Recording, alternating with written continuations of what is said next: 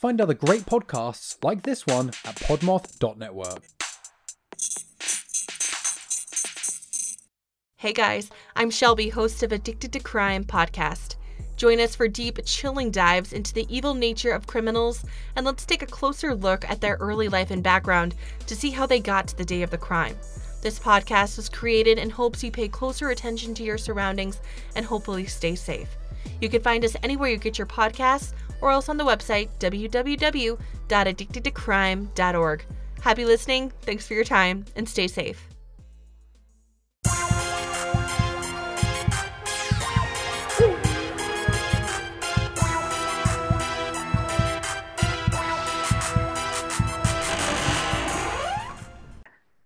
Hey, what's up, you guys? I'm Catherine. And I'm Haley. And we are Saturdays for the Ghouls, a Podmoth podcast. How are you, Haley? I'm okay, Catherine. How are you? I'm doing pretty good. Just, doing good. Living life. Today, what are we talking about, Haley? Well, welcome to Spooky Week. Welcome to Spooky Week, where we want to spook you. Me and Catherine are very unoriginal, so we are doing a part 3 of Urban Legends. Technically, part 4. Okay, technically part 4. I put part 3 on my notes. Yeah, but we did part 3 with Janine, so this is technically part 4. It's part 3 with just the two of us. Just the two of us. We can make it if we try. Just the two of us. Okay. You and I. Really, the only thing that we generally do in this episode is we scare ourselves. In these type of episodes where we find spooky things to talk about, we just scare ourselves. Surprisingly, I did not get that scared doing this. I didn't get that scared either, because none of my stories are like, once you know about it, you're gonna come encounter with it, and I'm like, none of mine have those. And for most of mine, 2 of them, you have to live someplace else that I don't live. Do you want to go first or last? I'll go last. Okay. My first urban legend is about vampires. Kind of. Is it about Spike or Damon, or which vampire is it? Unfortunately, it wasn't the ones that either glitter, sparkle in the sun, or are hot. So, why are we talking about him at all then? Okay, the next story. So this is the story of Mercy Brown.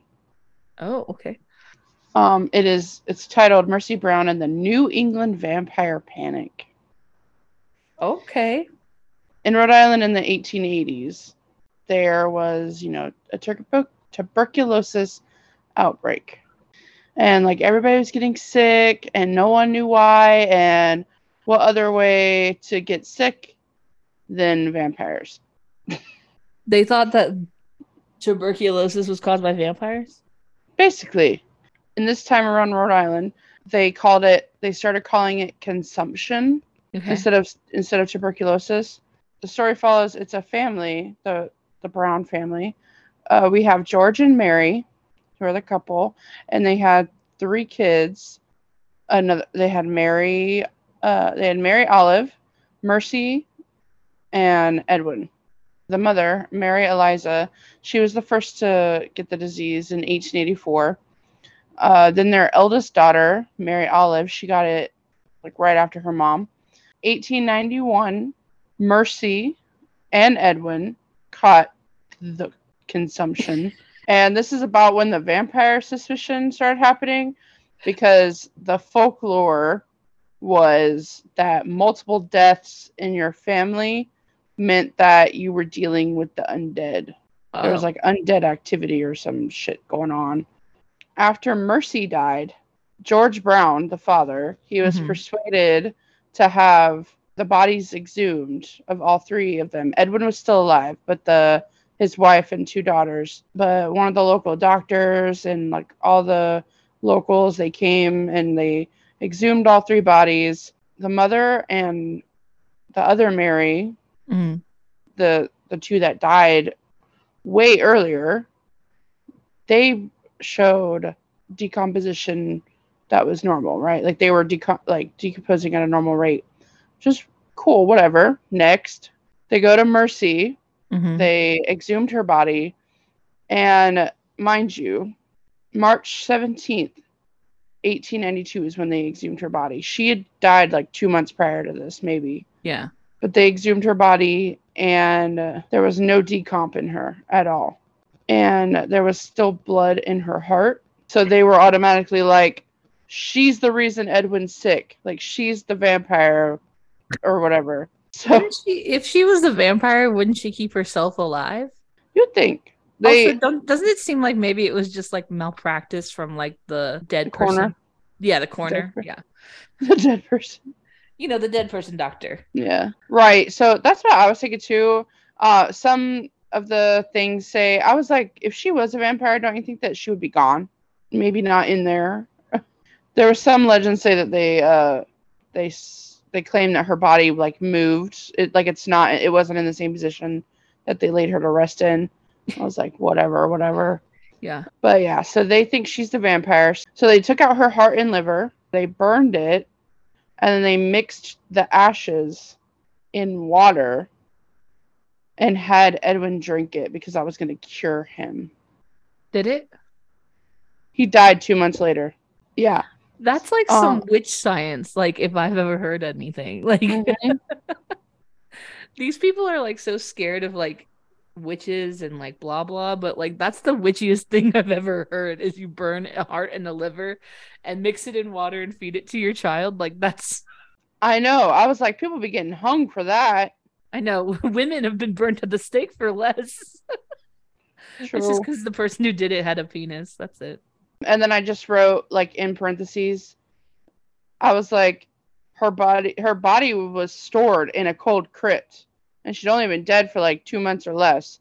Yeah. So I'm like, no shit, she's not decomposing. Because didn't we have another case? Oh, the grave robber one, remember? Where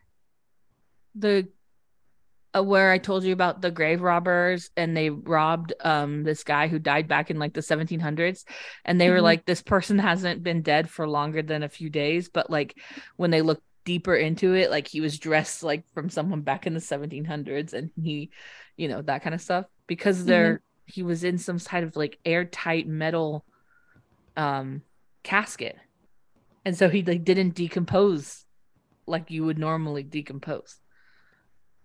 Right. I remember. Yeah, that shit's crazy. Yeah. Science, guys. Science. That's the story of Mercy Brown and the New England Vampire Panic. Imagine poor little Edwin. Like, he didn't want to eat. He didn't want to eat burnt heart and liver.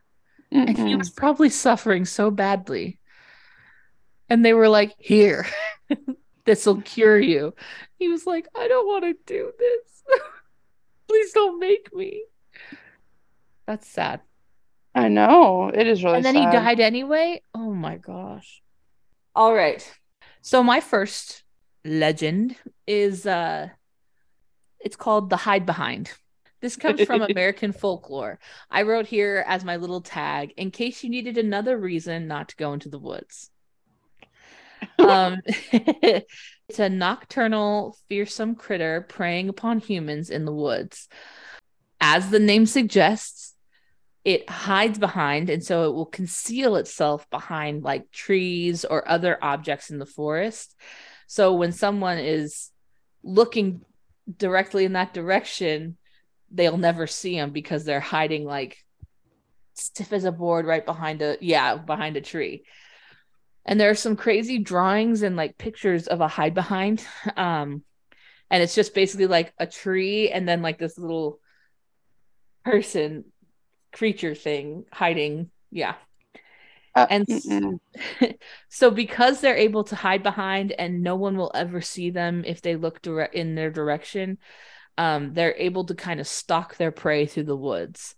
So the people who are often taken are like hikers and lumberjacks and those kinds of things. And they can attack their prey without any warning. The hide behind will drag them back to their lair, and then they'll eat them, mostly their intestines, but they are not picky. The only thing that will help you is the hide behind is not like alcohol. So it is used as a sufficient repellent, and the hide behinds are unlikely to take someone who's been drinking a copious amounts of alcohol. Thank God I drink. But hide behinds are often to blame for like strange noises in the forest when you don't know like what's out there. Early accounts describe it as like a large, powerful animal, although technically no one's ever lived to tell them what they look like. So we're really only guessing about like what they kind of look like. And that's a hide behind. Now, in my research, I was like looking at like hide behinds in like media, and I saw that it was like on this game about Harry Potter, but it wasn't in the books of Harry Potter. Anyway, if this is anything has to do with Harry Potter, just know I don't like Harry Potter, and you're fine. If I didn't know that, and I didn't mean to take this one, but I saw something about it being in a game on the Harry Potter website about a hide behind, but probably more not as scary. Anyway, I didn't mean to do a Harry Potter thing, but I had already done the whole research, and I was like, I'm just gonna say a disclaimer. I didn't mean to do anything Harry Potter related. I'm not a Potterhead. Okay, so my next one, kind of creepy, but it's about a painting. Oh, okay. The painting is called "The Hands Resist Him." It's a painting that was done in 1972 by artist Bill Stoneham. Hopefully that's right. But it's a depiction of a young boy, and there's a doll girl next to him, and they're standing in front of this like glass pane door. Mm-hmm. And it's got like handprint, like hands, like all on like the door panel, like coming from the outside. And it looks creepy as hell. Like, I don't know why, like, you would want this. This is the picture. Yeah, that's like a creepy little doll girl. Yeah. Is it haunted? I don't know. It's kind of out for debate on how I feel about the painting, but other than how it's creepy as fuck. But the artist said the painting it's a picture of him when he was 5 years old. He painted a picture of himself when he was 5. The doll girl is like his escort. Like, she's going to lead him through the doorway that's like behind them. And that's representing the divided line between like the real world and the imaginary, the impossible, like the unthinkable, which is where all the hands are coming from. Yeah. And I guess the hands like represent all the possibilities, right? Okay. And I'm like, that's just pure nightmare fuel, but all right. Right. We first see the painting in Feingarten Gallery in Beverly Hills. Oh. And we're in the early 70s at this point. The artist was having like a little like solo like art show there. / auction, and art critic reviewed the painting, and that painting was bought by actor John Marley, who I didn't recognize the name, but he played in The Godfather is what it said. He played Jack Woltz or something. There's your little tidbit fun fact. Basically, after he died, the painting went to this old brewery because that's where this couple had found it, and the couple is the one that put it on eBay for auction after the fact. Mm-hmm. They put the eBay listing up in February 2000. And in the listing, they said that it's cursed. Doll and the boy move at night, like they move in the painting. And then they also said that at night they will leave the painting and like walk around the room. Yeah, so they made all these claims, and this one I thought was a little weird. The couple claimed that one night it looked like the doll was like pointing a gun at the boy, which was making the boy want to escape the painting. But yeah, so because of it being labeled as cursed and whatever, it started going viral a little bit and had over 30,000 like views on it.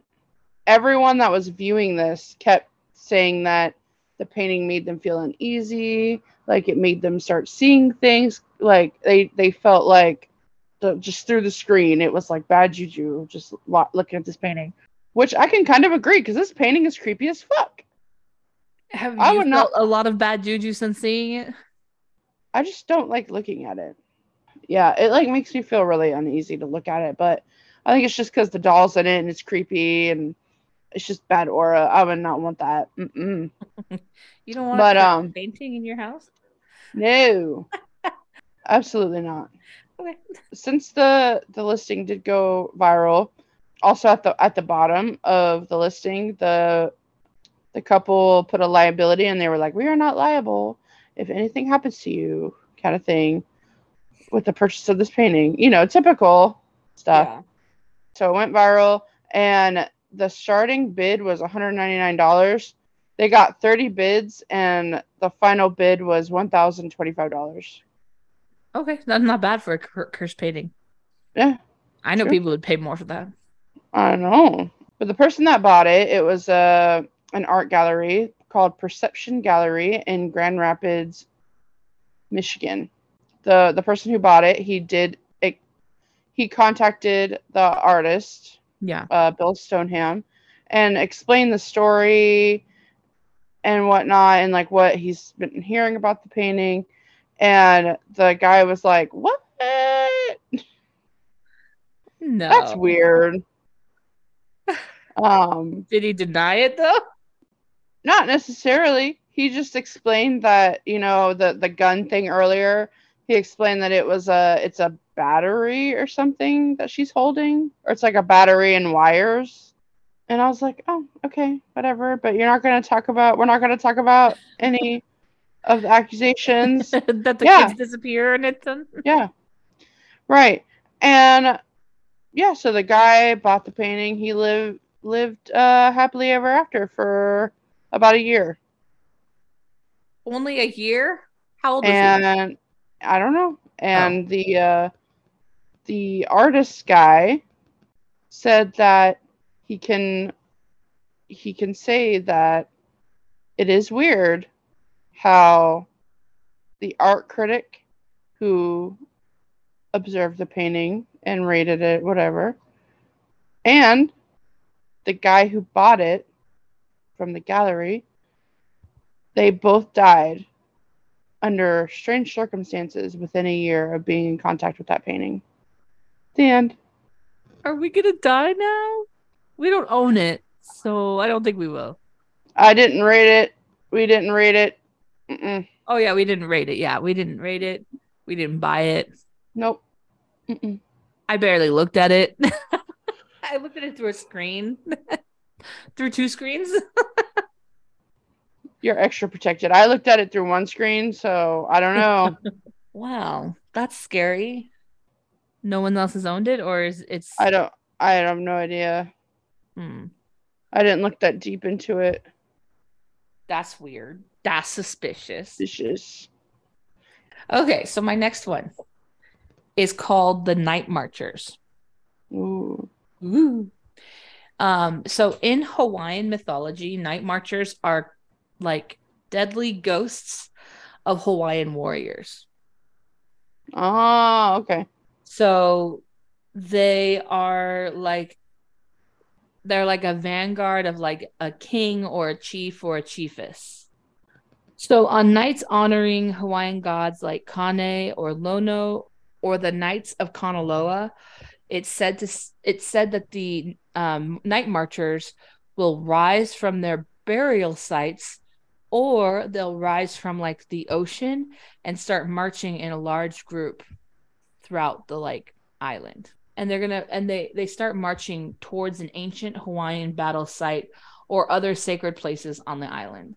Legend says that they're of normal size of like a warrior would have been when they were alive. They're dressed for battle and they carry spears Some are beating war drums or blowing on conch shells. The legends also say that they are suspended in the air, so like their feet don't touch the ground though. So they're marching like hovering over the land. And that also, because their feet don't touch the ground, they also leave no evidence of their feet ever being there. They also march after sunset until just before sunrise. People who have come encounter with it, they recall hearing chanting, marching, or smelling a like foul, musky odor. And if anyone ever comes across the night marchers while they're marching through the island, they cannot like look upon the night marchers, or like if they seem at all like defiant or anything, the night marchers will violently kill them. So if you ever feel like, if you're in Hawaii, right, and you feel like the night marchers are out, what you need to do is like lay down on the ground face down into like a position of like you're all good, you know. You should lie motionless face down, showing the proper fear is what they say. There are also other people who are like considered to be lucky because their ancestors are their ancient ancestors are marchers. So if someone comes across someone who is an ancestor of a marcher or like a warrior, the marcher will yell out the Hawaiian word for mine, and they will spare them as they march through the island. Oh. There's like a ton of lore about it though, in that like goes way deeper that I started getting confused. So I'm just not smart enough to go any deeper than that, but that's the spooky parts about Hawaii, I guess. That's scary. I know. I mean, I would be scared shitless if I saw night marchers coming out of the fucking ocean. Ancient warriors just like marching out of the ocean, I've had this nightmare before. right? I'm fucked. What's your last story, Haley? My last story is about melon heads. That is kind of funny name. Like it just reminds me of like, you know, like the lemon heads or like Yeah. the lemon sour. Yeah. Do you remember the Gushers commercial Yes. where all their heads were like fruits? Yes. That's what it they ate reminds the me of. gusher. Yeah. That's what melon head reminds me of. Anyway, the more actual scary part of the story. So, what do you think a melon head is, Catherine? So I feel like they refer to babies as melon heads sometimes when their heads look like melons. I'm assuming they're people whose heads look like melons. Yeah, kind of right. Their definition of melon heads, they're small humanoids with bulbous heads who come out and sometimes They're quirky, fun, and sometimes they kill people. sometimes they attack people. There was no comedy at all in this, so I don't know what, they don't make people laugh or anything, but you know, I don't know what occasionally they do otherwise. This urban legend, it's mainly in Michigan, Ohio, and like Connecticut area. But they all have like a variation of melon heads. Okay. So they kind of all have like the same like backstory, just like a little details are changed. So for the Michigan legend, the melon heads are mainly seen around Felt Mansion. The melon heads are supposedly children with hydrocephalus, which hydrocephalus is just like fluid built up in the brain. Okay. Those kids are said to have lived at the Junction Insane Asylum. They were physically and mentally abused to the point where they became feral, and they were released into the woods. What? Why? That's that's part of the Michigan legend. But a local by the name of Al Meshkin, he said growing up he heard it all the time of legends of the melon heads as a teenager, and him and his friends would call them wobbleheads, I guess. And his version is that there was one version where they retreated into the caves, the children, the other version was that they had a plan. They basically planned to kill the doctor that was doing all this horrible shit to them. Yeah. And they killed him, chopped up but they couldn't move his body. So they chopped up his body into pieces and like hid pieces of his body around the mansion. Okay. That mansion probably smells so bad.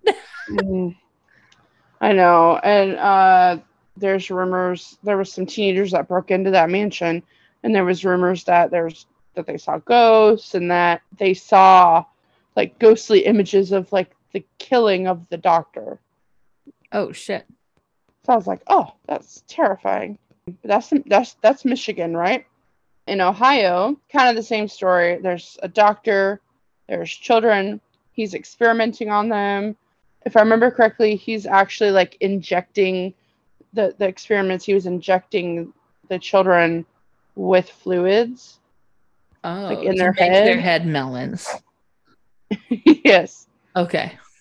And which caused them to have hairless, big heads and like be disfigured. And then same And there's story. no explanation of why he wanted to insert water into their head. To their heads. Nope. That's weird. It's just the another weird backstory that they have for melon heads. Same with the previous story. They killed the doctor, but the doctor had a name in this one. Dr. Crow, I guess is what it's. Ooh. Killed the doctor. They were in an orphanage in this story. They burned the orphanage down, and they retreated into the forest. And legend says they feed on babies. Where do they find babies in the forest, though? I don't know. That's what I was wondering. I was like, where are you gonna find babies? Why babies? Also, like, you guys are kids. Are you guys never gonna grow up? Like, or are they just short in stature humans? Well, it just says short humanoids, small humanoids. So I don't know. Right. But I think in like the story from like the insane asylum or the mental asylum, it makes it sound like they're kids. Yeah, they're all kids. Yeah. They started out as kids, but I feel like they just stay small. But they get older, and more not human like, I guess. Yeah, I mean, if you're eating babies in the woods, I'm assuming you get a little bit crazy. Mm-hmm. And then the last one, Connecticut one, they're in Fairfield County. There's this insane asylum for the criminally insane. It burned down in the 60s. Everyone, including staff, was basically dead and accounted for, except for 10 to 20 patients. And small melon-headed patients. Well, they didn't say that they were melon heads yet. Oh, okay. So they were just patients that escaped. They escaped into the woods, and the melon head disfiguration part came from the cannibalism and inbreeding. Oh, so they like these criminally insane people started making people and eating people. Yes. And so they weren't melon heads, but their offsprings were melon heads and their offspring. Yes. Okay. And all the same lore about the melon heads. This is what's similar for it. So it's all kind of woodsy areas, right? Mm-hmm. And that's because the legend that they tell you to look out for is don't drive down single dirt roads in the middle of the woods, because that's where they would jump out and get you. Oh, okay. But you're in a car. But yeah, that's my melon heads. Okay. This is my favorite one that I researched this week. That's why I say best for last, baby. Okay, so my last one is called and it's got a really funny, cute name that's like, oh my gosh, that sounds like it would be so fun, right? Yeah. It's called a kelpie or a water kelpie. Kelpie! It sounds so cute. In Scottish folklore, a kelpie is a shape-shifting spirit that inhabits the lochs or like bodies of water in Scotland. So it's described as like a big, powerful, black, beautiful horse. but like a water horse. And it can shift into a human form, but it's said that when they move into their human form, they keep their hooves. So that depiction of the Kelpie shifting into a human form but keeping their hooves leads it to being associating with the Christian version of Satan. Most sizable bodies of water in Scotland have stories related to Kelpies. The most prominent one is the Kelpie of Loch Ness, which is a town in Scotland, or a place in Scotland Highlands, where obviously the Loch Ness Monster also lives. I was going to say, is this supposed to be the Loch Ness Monster? No, this is different than the Loch Ness Monster. So the Loch Ness Monster is like, people say that it's like a more like a Pegasaurus, like a dinosaur in the ocean, or in the rivers and in the bodies of water of Loch Ness. But this is considerably mostly a horse. Okay. The origins of the story of the Kelpie is kind of unclear. In literary terms, the word Kelpie in Scottish may have originated from the Gaelic term kelpa or callipeach. I don't know if I'm saying that right, but that means like heifer or colt. The first recorded use of the word was in a manuscript in an ode by William Collins in 1759, and they actually spelled it Kaelpie. Now it's spelled just Kelpie, so there was an A there. Some folklorists say that the Kelpie actually lives just beside the rivers, not in the rivers. But some disagree and say that they inhabit any body of water that they're located in. The Kelpies are usually described, like I said, as a powerful, beautiful black horse, and they inhabit deep pools of rivers, and they prey on humans that are by the water sources or by the rivers. There are a few different methods of shape-shifting that have been recorded. So the first one is that when they transform into like an old man muttering to himself, like on a bridge near the water. And, the reason why they say that is that there was supposedly back in the day, someone came across they called him a wizened old man, and he was like muttering and sewing something in his lap, and they hit him over the head, and he shape-shifted back into his horse form. And that's why they think that the Kelpie changes into a old man. And some also say that they change into a handsome man to try to woo pretty women who are around the rivers and things like that. There was a story that a woman was trying to be wooed by this handsome young man, and she took off his cross, which his silver cross from around his neck, which kind of was his bridle as a horse, and it made him shift back into his horse form. And so that's how that person thinks that their shifting is into a handsome man. Generally, almost all of the shifting stories are male, and that Kelpies are mostly male. There's only a handful, maybe one or two stories that I found that they shifted into a woman. And then lastly, you can capture a Kelpie if you put on a halter on the horse with the sign of the cross on it, so that you can harness its power to help you build buildings and like move things, because they're really powerful. If you are able to get to the horse, have bridles and saddles, if you take the bridle and saddle off of the horse, it ends up making them not magical anymore, and they aren't able to shapeshift. They aren't able to do any of the bad things that they were doing. It removes their powers. And the only way that you can kill a Kelpie is kind of like you would kill a werewolf, and it's by a silver bullet. It's the only way you can kill a Kelpie. All I could imagine, Catherine, was when you talked about them shape-shifting into humans, I was like, oh Lord, here comes another smut book. Whoa, I bet you there is. So when I was researching it, I was surprised to see that they were mostly males, because I imagine most aquatic like shapeshifters Sirens. being like sirens. Yeah, like women, Yeah. beautiful women. And the first picture that I saw, it did look like a mermaid, but like with hooves. And so like it Kinky. looked like a girl, but almost all of the stories of the shapeshifter was male, which I thought was weird.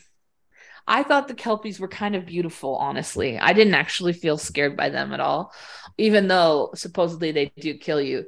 And the reason why they're technically an urban legend is I think that the story came about to keep kids away from like the river beds and like the dangerous streams and waters and whatever, so they don't die. Well, that was fun. That was fun. Even though I'm a little scared. All right. Well, spooky babes. Next week is our crime movie week, and we're doing A Simple Favor with Anna Kendrick and Blake Lively. Woo! Woo! As long as we can find it streamable and or we both are interested in renting it. Oh. If it's been changed, that means that we're too poor to rent a movie. Haley, do you have anything to tell the spooky babes before we go? Read some smut. Yeah, you know what? Go read a smut book. If you need any recommendations, our DMs are always open. I got you. If you need any book recommendations, I'm always here for you. And you know what? You're important and you're valid and you matter to us. And we care about you very much. And we are very happy that you joined us today. And we will see you in your nightmares.